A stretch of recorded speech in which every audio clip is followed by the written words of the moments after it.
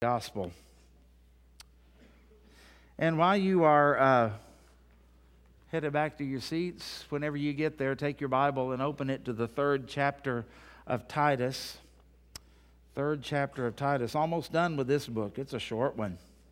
I want to throw out some words to you. I've entitled the message, Lest We Forget. Why did I do that? Because I thought a lot about it yesterday.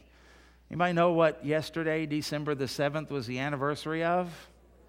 Good job. Good job. Most of us weren't alive when Pearl Harbor happened. And Jenny and Isaac were just recently there. And some others of you have visited that place. And we are getting to the point now where there are fewer and fewer and fewer Pearl Harbor survivors still living. It's been a long time ago. And when you go to a memorial like that, and one day I hope to go, when you go to a memorial like that, or maybe you think about the Murrah Building Memorial, you ought to go to that if you haven't. Memorials are a place where we remember the dead. We remember those who gave their lives. We remember those whose lives were taken from them. That must have been a horrific, horrific thing. One of my Facebook friends, his father is still living, and he's a Pearl Harbor survivor. And he was on a ship, and he said he was on deck at a certain place where he said when the Japanese Zeros were flying over, he said he could see the pilot's face as he was grinning. Can you imagine? You think about the horror of that day, being caught off guard. We weren't in a time of war. It was a sneak attack. And a lot of men were lost on that particular day. And I think it's good that we remember those kind of things. We forget sometimes that in America we have a lot of freedom, but that freedom was not free. It was at a high cost, wasn't it? People who have laid down their lives so that we could live where we live and live the way that we live, and we must never forget. And in thinking about that, it reminded me of the passage we're going to look at today, lest we forget. Because today we're going to talk about and remember the dead. And that dead person we're going to remember is you. You were dead in your trespasses and sins. And it seems to me that as Paul writes, it seems like you can go to several passages of Scripture, several letters that he writes, and he brings up stuff like this, and you were dead in your trespasses and sins. You know, he talks about things like that in Romans chapter 3. No one does good, no, not one. That includes us. None that seeks after God. That included us. None that understands. We've all become unprofitable. Isaiah even said, all we like sheep have gone astray. We've turned every one to his own way. Well, you don't really have to be a shepherd to understand that, do you? What happens to a sheep that goes his own way? He dies. There's no hope for that sheep unless the shepherd would go and rescue it. We think about Ephesians chapter 2, dead in trespasses and sins. And you can read it. It's as though the Lord doesn't want us to forget where we came from. Sometimes when a young man or young woman, maybe they leave home, go into college or something like that, somebody might say, never forget where you came from. And I think for us as Christians, it's good for us to reflect on where we came from, where the Lord found us, where we were and what we were before we were saved. Because you see, there are a lot of words we can think about. We can think about the word justified. That's a good word. That's what happened at the moment of salvation when God declared us not guilty. We were made just as if justified, just as if I'd never sinned, cleansed by the blood of the Lamb in a moment, in an instant. All of your guilt and all of your law-breaking, all of your sin was all forgiven and put away, and you were a child of God. We can think about the word sanctified. We are becoming more like Jesus. He is making us holy. He is setting us apart. As you grow in the Lord, you're probably more aware of sin now than you were when you were first saved. God is still revealing things to you and stepping you one step at a time where He wants you to be, conforming you to the image of His Son. It's a good word. We can think about the word regenerated because we were dead in our trespasses and sins. And you can dress up a corpse. You can embalm a corpse. In fact, you can even go to Red Square in Moscow, Russia, and you can go to a memorial of Vladimir Lenin, who led the Bolshevik Revolution, and you know what you'll find in there? His body in a glass case on display. Now, obviously, they don't want it rotting and grotesque and looking like a zombie or something like that. It's well preserved and they take good care of it, but he's just as dead as a homeless person that may be found on the street after a few days. He's just as dead as someone who was in a concentration camp or a war zone or who was entombed in the USS Arizona. Dead is dead. There are no degrees of death, and there's not any particular thing about death where just because it looks pretty and just because it looks good and just because it's embalmed and dressed up and put in a casket, and that's a better type thing. No, it's all dead. And we were dead like that without any ability. Some of us may have looked worse than others. Dr. James Kennedy used to have an illustration of driving in the Rocky Mountains, and you come upon a horrific scene. A bus full of tourists has gone off of the road, and it began to roll down the slope of one of those mountains. And nobody has been on the scene to rescue or do first aid, and it's been about 5 days since the wreck happened. He said, you stop your car horrified and you rush down there to see if you can give any aid. And to your chagrin, you find out that all of the passengers are dead. And he said, now some of the people died 2 minutes before you got there. Their bodies look normal. They're still warm to the touch. Other people died 5 days ago, and their bodies are cold and lifeless and beginning to decompose, and the smell is repulsive. He said, is there any difference in the people? No, they're all dead. Some are just in various stages of decomposition, but they're all dead. He said, that's the way life is for sinners. We look at some people and we say, certainly they can't be dead in trespasses and sins. They go to church. They're clean, they're successful, they're moralistic, they are good citizens. But then we have other people that we don't have any problem seeing their sin because, it's just horrible and rotten the way that they live. And we look at all of that and we try to make judgments. The Bible says, here's the deal, no matter how they may appear to you or what state they might be in, there's one thing that is common. They are dead in their trespasses and sins. And the only hope is to be regenerated, again living, again having life. And you and I can't do that. You see, they can dress up and preserve and embalm the corpse of Vladimir Lenin, but they can't give it life. And it's no closer to life when it's wearing a suit and a tie, has makeup on and embalmed than it is if it is not. It's still dead. And we need regeneration. It's a good word. It's a Bible word. The word righteous is good because all of us have sinned and come short of the glory of God. And that means that we are not righteous. We are unrighteous, the Bible says. And everything that we do, no matter how hard we try, we always fall short. The illustration has been used for years. If we all lined up on a cliff in California and we took a run to jump across the Pacific Ocean, here's the deal. Some people might get farther than others. You might have somebody who is young and athletic and strong, and they can run faster and they can jump farther than you can. For me, I'm pretty sure I would just roll down the cliff. But you know what the truth of the matter is? None of us would make it, would we? It's an impossible task. And when we try to gain righteousness, it's an impossible task for us. I'm going to be more righteous. I'm going to do better. I'm going to try harder. And for a lot of people, that's kind of the message of Christmas. Just do better and try harder and be a better person. But that doesn't make you righteous, and it doesn't pay for the sin that you've already committed. Even if you were perfect from this day forward, you would still be unrighteous because you would be tainted and stained by the sin that you have already committed. And there's the word reconciled. It's a good word. We sang about it.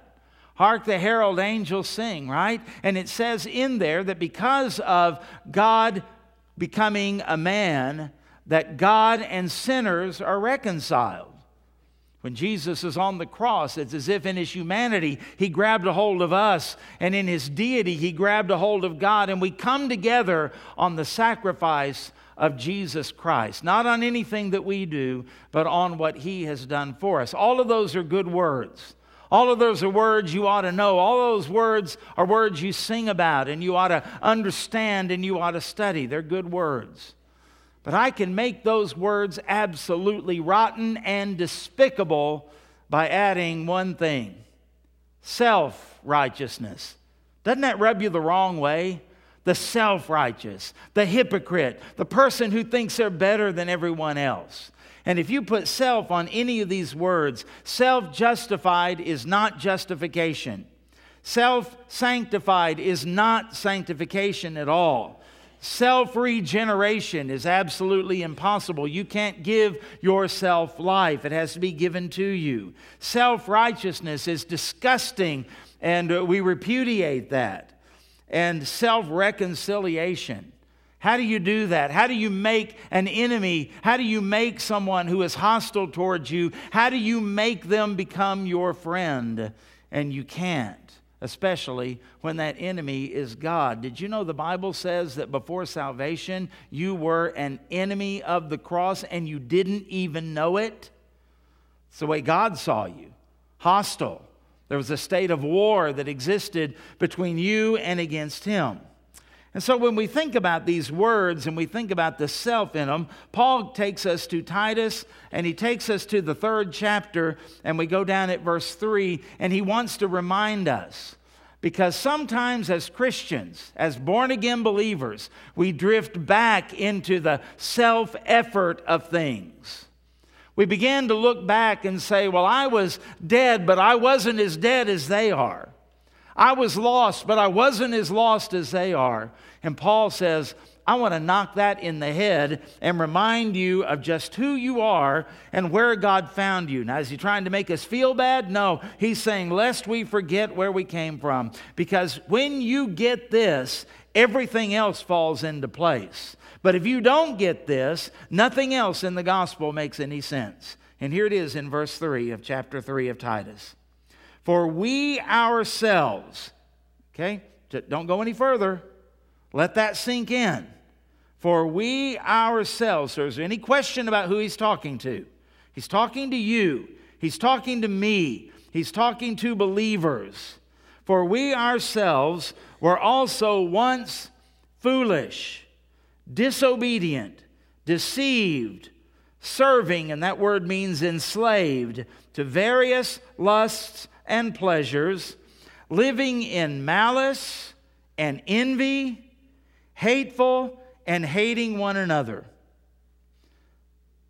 Let that sink in. What would life be like for you being like that, which you were, some degree, some things stronger than others, but all there? What if that's all that the Bible told us? What if all the Bible's message was, you're dead, you're rotten, you're no good, you can never make it, there's no hope for you? What if that was all that was ever said? That'd be pretty depressing and defeating. But I'll have you just stop before we read on, and it doesn't say, pull yourself out of this. You can make it.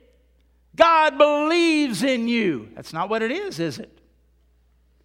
In fact, the Bible sets us up here as being in a place that you and I cannot get out of any more than a dead person can get out of the grave. So what does he say, and why do we have any hope? There's that glorious word of contrast. But when the kindness and the love of God our Savior toward men appeared. Boy, that changes everything, doesn't it? It had to appear. We couldn't get it. We couldn't gain it. We couldn't earn it. We couldn't climb a ladder to get to it. We couldn't get anything to come our way. We're dead. But it appeared. And how did it appear? Just to make sure we understand, verse 5, not by works of righteousness which we have done.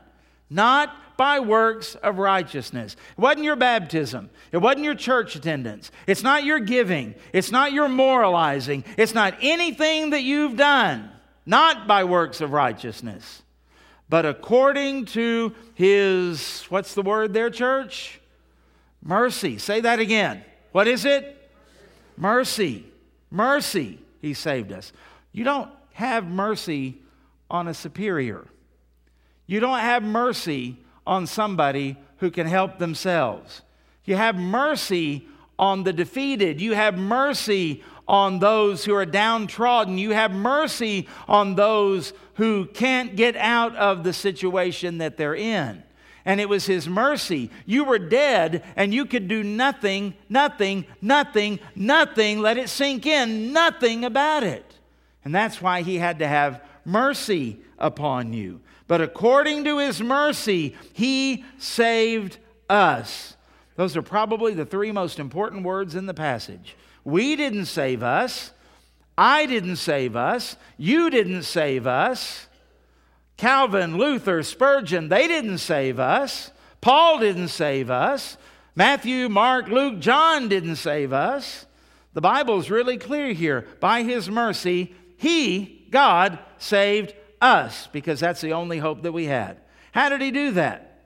Through the washing of regeneration, or giving us life, and renewing of the Holy Spirit. The Holy Spirit, that's God's work, whom He poured out on us abundantly through Jesus Christ, our Savior, that having been justified or declared not guilty by His grace, we should become, this is jaw-dropping, heirs according to the hope of eternal life.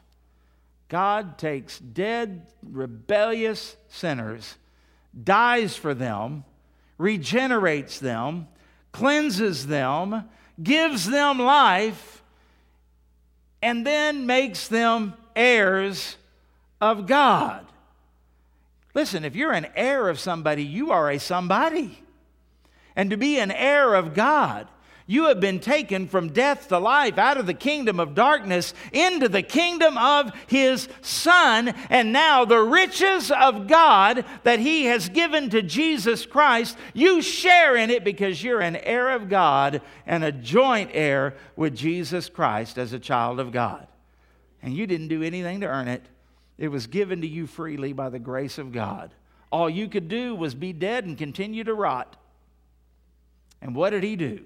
In His kindness, He came to you and He regenerated you. He washed you up. He gave you life. He gave you His Spirit. He brought you out of where you were, and then He makes you an heir of His kingdom. And that leads me to verse 8.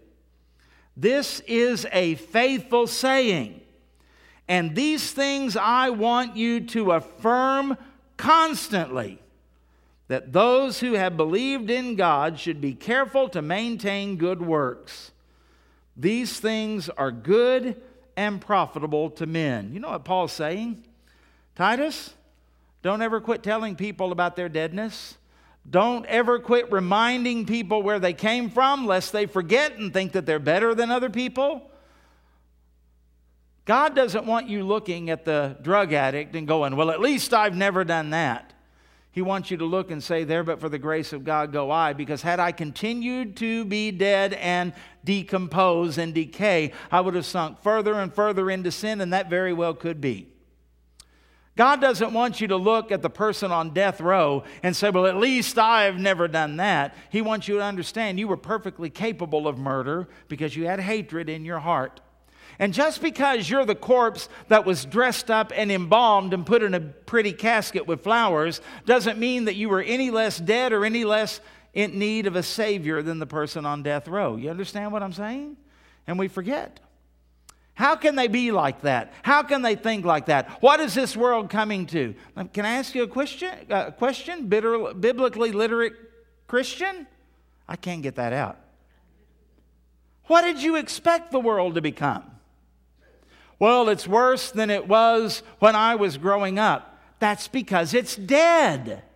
And dead things don't get prettier. Dead things don't start smelling better. Dead things don't become more palatable. Right?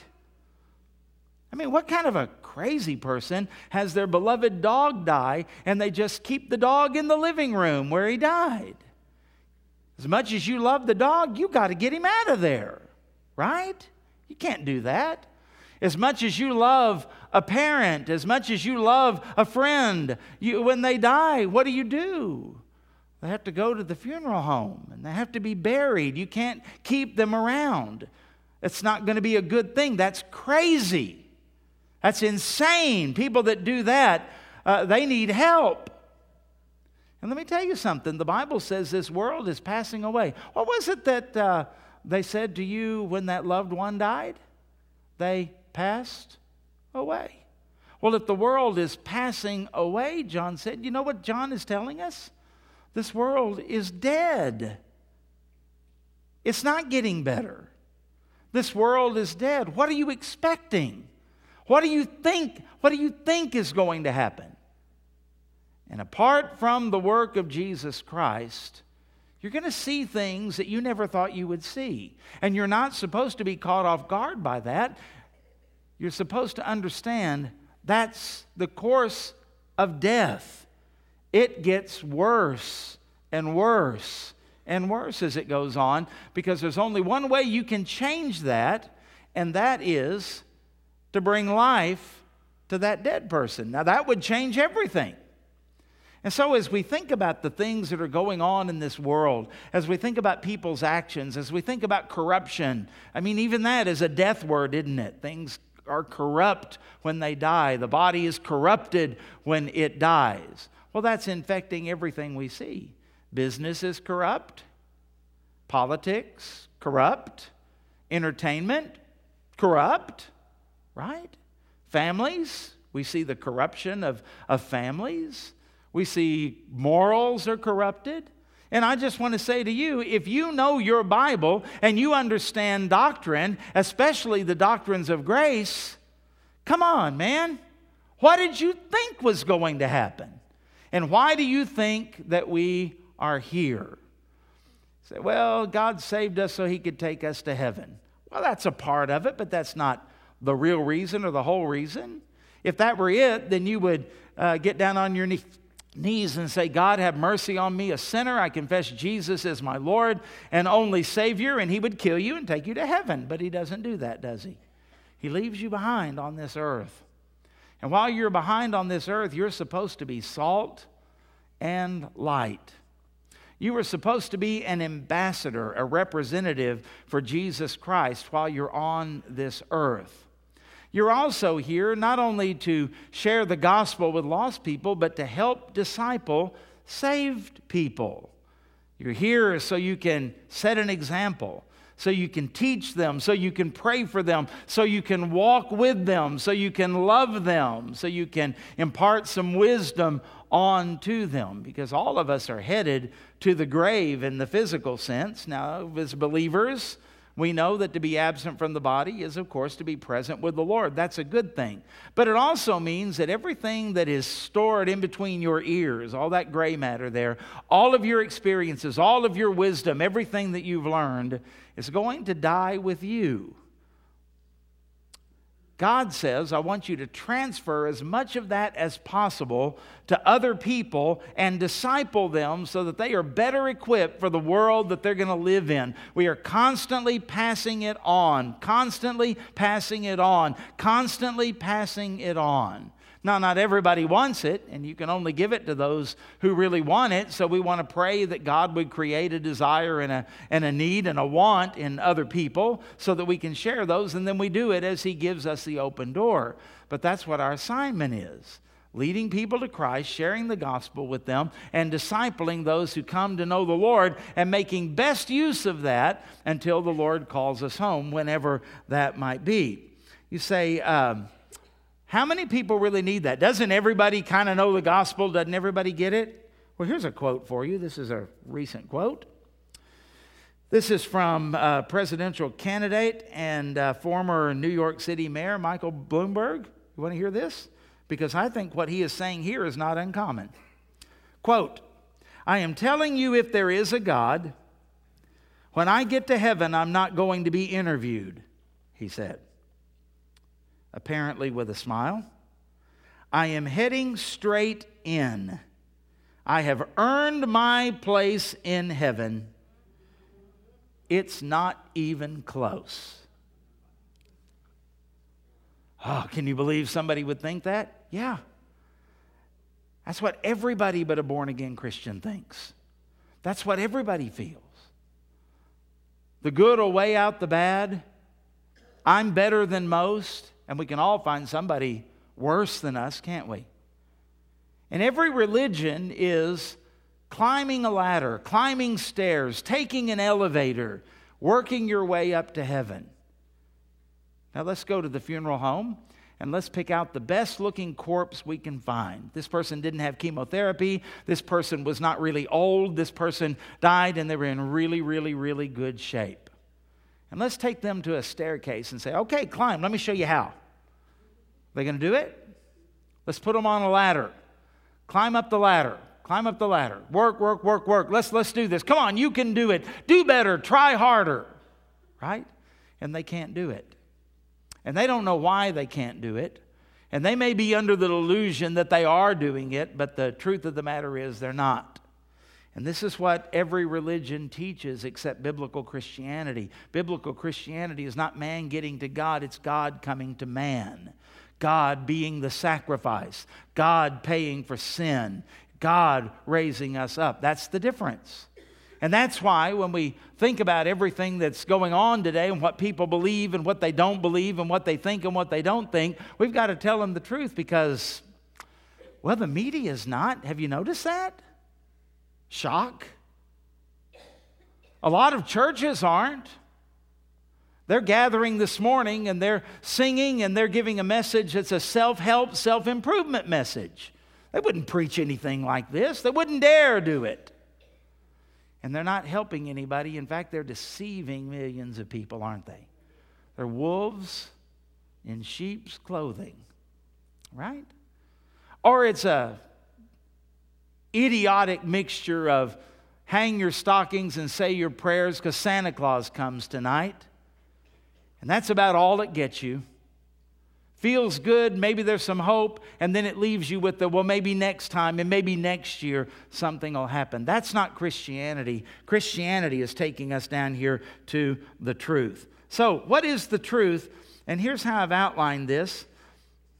That when I think about this, when I look at verses 3 and 4, understand this, before we were saved, we were desperate. And notice how it says, we ourselves also, well, we're foolish, disobedient, deceived. Now, what's that going to get you? That doesn't get you anywhere except worse and in a lot of trouble. When you're enslaved to your lust and pleasures, what does that get you? Nowhere. Nowhere. Just chains wrapped around you and no hope and no freedom. Living in malice, wanting other people to hurt. I want what you've got and I want you to hurt. I want what you've got and I don't want you to have anything. That's the mantra of our day, isn't it? And all of the envying, hateful and hating one another. And look at the words in verse 4. Kindness and love and Savior. Kindness, love, and Savior. What does that mean? We were in a desperate state, and if God hadn't been kind to us, we would have experienced His wrath in hell forever. Let that sink in. If God had not had love for us, He never would have sent His Son to die on the cross for us. And if we had been able to do it ourselves, He never would have sent Jesus to go through all of that. But He did it because you and I were helpless and dead and we needed a Savior. Somebody say amen to that. Number 2, we were depraved. What does depravity mean? Not that everybody is as bad as they can be. It just means this: inability. Inability. Inability. No matter what corpse you get, as we said, they can never take a step. They can never climb stairs. They can never do anything to better where they are. That's what depravity means. Now, you may have been a sophisticated lost person, and you were clean, and you were well-to-do, and you were moralistic, but you were still on your way to hell, and you were still dead and depraved in your ability to save yourself. You may have come from being an addict on the street, and you were still the same way, no better, no worse in spiritual terms, because total depravity means total inability to make yourself right with God. Notice here, it's not by works of righteousness. What does the Bible say? That our righteousness is as what? Dirty, filthy rags. Yeah, look that up sometime. It'll disgust you. That God says, at your best, that's what you were. Not by those things, but it's according to His mercy. He had mercy on us because we were depraved and we were deserving of hell, and He had mercy upon us. No hope of doing anything that would give us the advantage. Look at the third thing. The Bible says we were dirty. That's why you have to be washed. That's why you have to be regenerated. Dead things are nasty. And you have to be renewed, and it has to be by the Holy Spirit. And it is interesting when you look at verse 5 that it was the renewing of the Holy Spirit, verse 6, whom He, that's God the Father, poured out on us abundantly through Jesus Christ. Oh, you've got the Trinity right there, Father, Son, and Holy Spirit. Who saved me? They all did. They all work in harmony. They all work together. It was the Father that planned it. It was the Son that carried it out. And it's the Holy Spirit that drew us to Christ and gave us faith to believe. Washing, regeneration, and renewing. All of that happened. And they were all involved in it. God the Father, God the Son, and God the Holy Spirit. Because we were dirty. So this is not a very pretty picture when we think about this here. We're desperate. We are depraved. And we are dirty. And look at this last thing. We were destitute. Because without this, we didn't have anything. We couldn't buy God off. There were no bribes. There was no offering. We didn't have anything to give Him. Jesus said in the Beatitudes, blessed are the poor in spirit. You know what He was actually saying? Blessed are the spiritual beggars. They're the happy ones. Because God only saves the beggars. God only saves those who have nothing. God only saves those who recognize their spiritual bankruptcy, and He pours His riches abundantly out on those who see that. As long as you think you can do it yourself, you're on your own, and you'll not get anywhere. But it's when you come to that place where you say, I cannot do this, I do not deserve this, I have no hope except for a loving God who paid for my sins, and I surrender to Him as my Lord. That's what's called entering the narrow gate. You don't enter the narrow gate with baggage. You don't enter the narrow gate with anything that you have. You lay it all down and you walk through there. It's like the old hymn says, nothing in my hands I bring, simply to Thy cross I cling. Isn't that good? And that's where we are, because we are destitute. And it's because we're destitute that it says that when we are justified by His grace, see, make sure we understand that we should become heirs according to the hope of eternal life. So here we are, spiritual beggars. And what does He do? He pays our sin debt. And then He pours the riches of His righteousness upon us so that we'll never be in that position ever again for all eternity. Praise His holy name, somebody. Oh, that's good news. So when you really get this truth, think about this. You have nowhere else to turn. You see, this is the thing that brings people to the point of surrendering to Jesus Christ. And that's all enabled by the Holy Spirit, by the way. But until somebody gets this, it never happens. Until you really get this truth, you realize you have nowhere else to turn. You realize how much Christ has done for you. And that makes you say this: He could never ask too much of me. Not after what He's done for me. He could never ask too much for me. He's paid the ultimate price. It also means you change the way that you look at others. We've already kind of talked about that. How do you look at people that are lost? Are you disgusted by them? Are you angry with them? Are you frustrated with them? Do you wonder what's wrong with them? Well, the same thing is wrong with them that was wrong with you. You. And you need to look at them differently. And you also change, most importantly, the way that you look at God. God owes you nothing. And by saving you, He has already given you far more than you deserve. You haven't been shortchanged. He's given you Himself. And there is nothing in the universe more valuable than God Himself. And in that you have everything that you will ever need. And you surrender to Him and you serve Him. And this is something that God apparently doesn't want you to forget, because He says again in verse 8, this is a faithful saying, and these things I want you to affirm constantly. Why? Because when we understand the doctrine of depravity, we understand that we ourselves were like that. It changes the way we look at ourselves, the way we look at others, and certainly the way we look at God. How long has it been since you really praised God for your salvation? How long has it been since He rolled back the curtain of memory and showed you where He found you? How long has it been since you exulted in the Lord? Not what He's done for you, not what He's given you, but in who He is.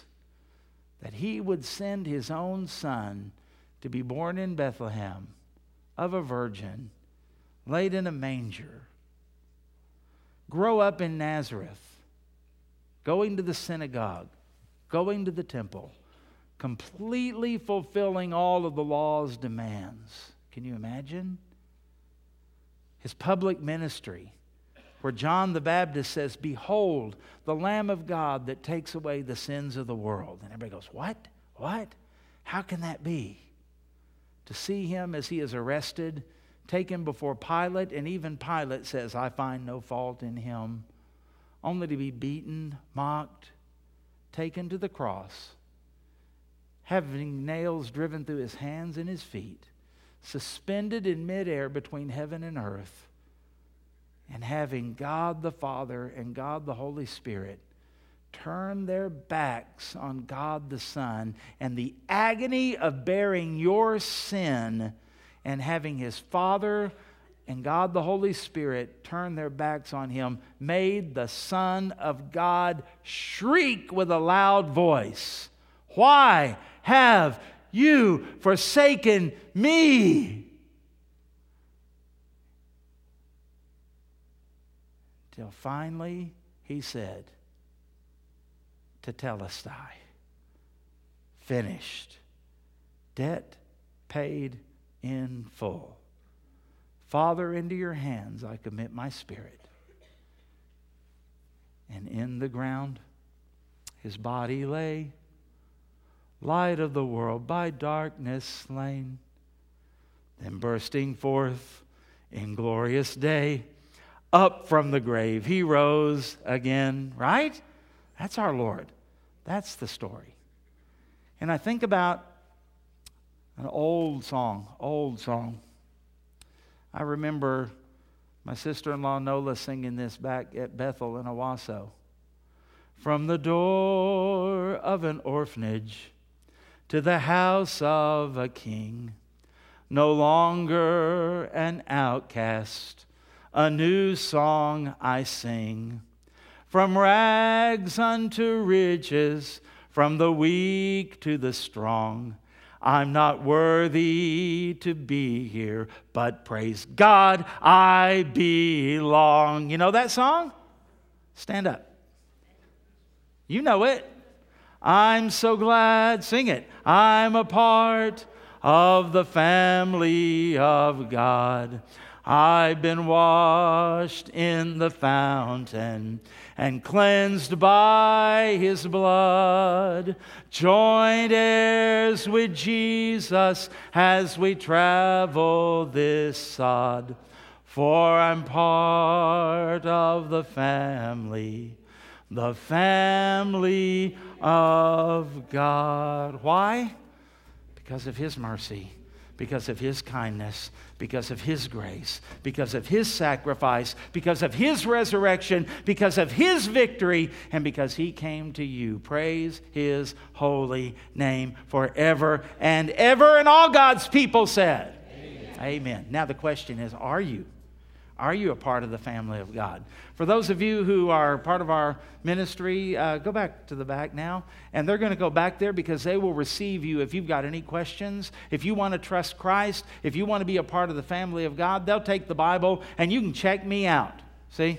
I don't ask you to believe me because I say it. Well, certainly the preacher wouldn't lie. Lots of preachers lie. Lots of preachers deceive. Believe me, lots of them do. There are a lot of snakes in the grass, and I'm giving you free permission. Take your Bible and check me out. Okay? You do that and learn it for yourself. And they will take a Bible and they will show you how you can be born again. How many of you in the room can testify that what the Bible says about being born again is true? Just say amen. You got any doubts, you can talk to them or you can talk to somebody who said amen. You may know them better.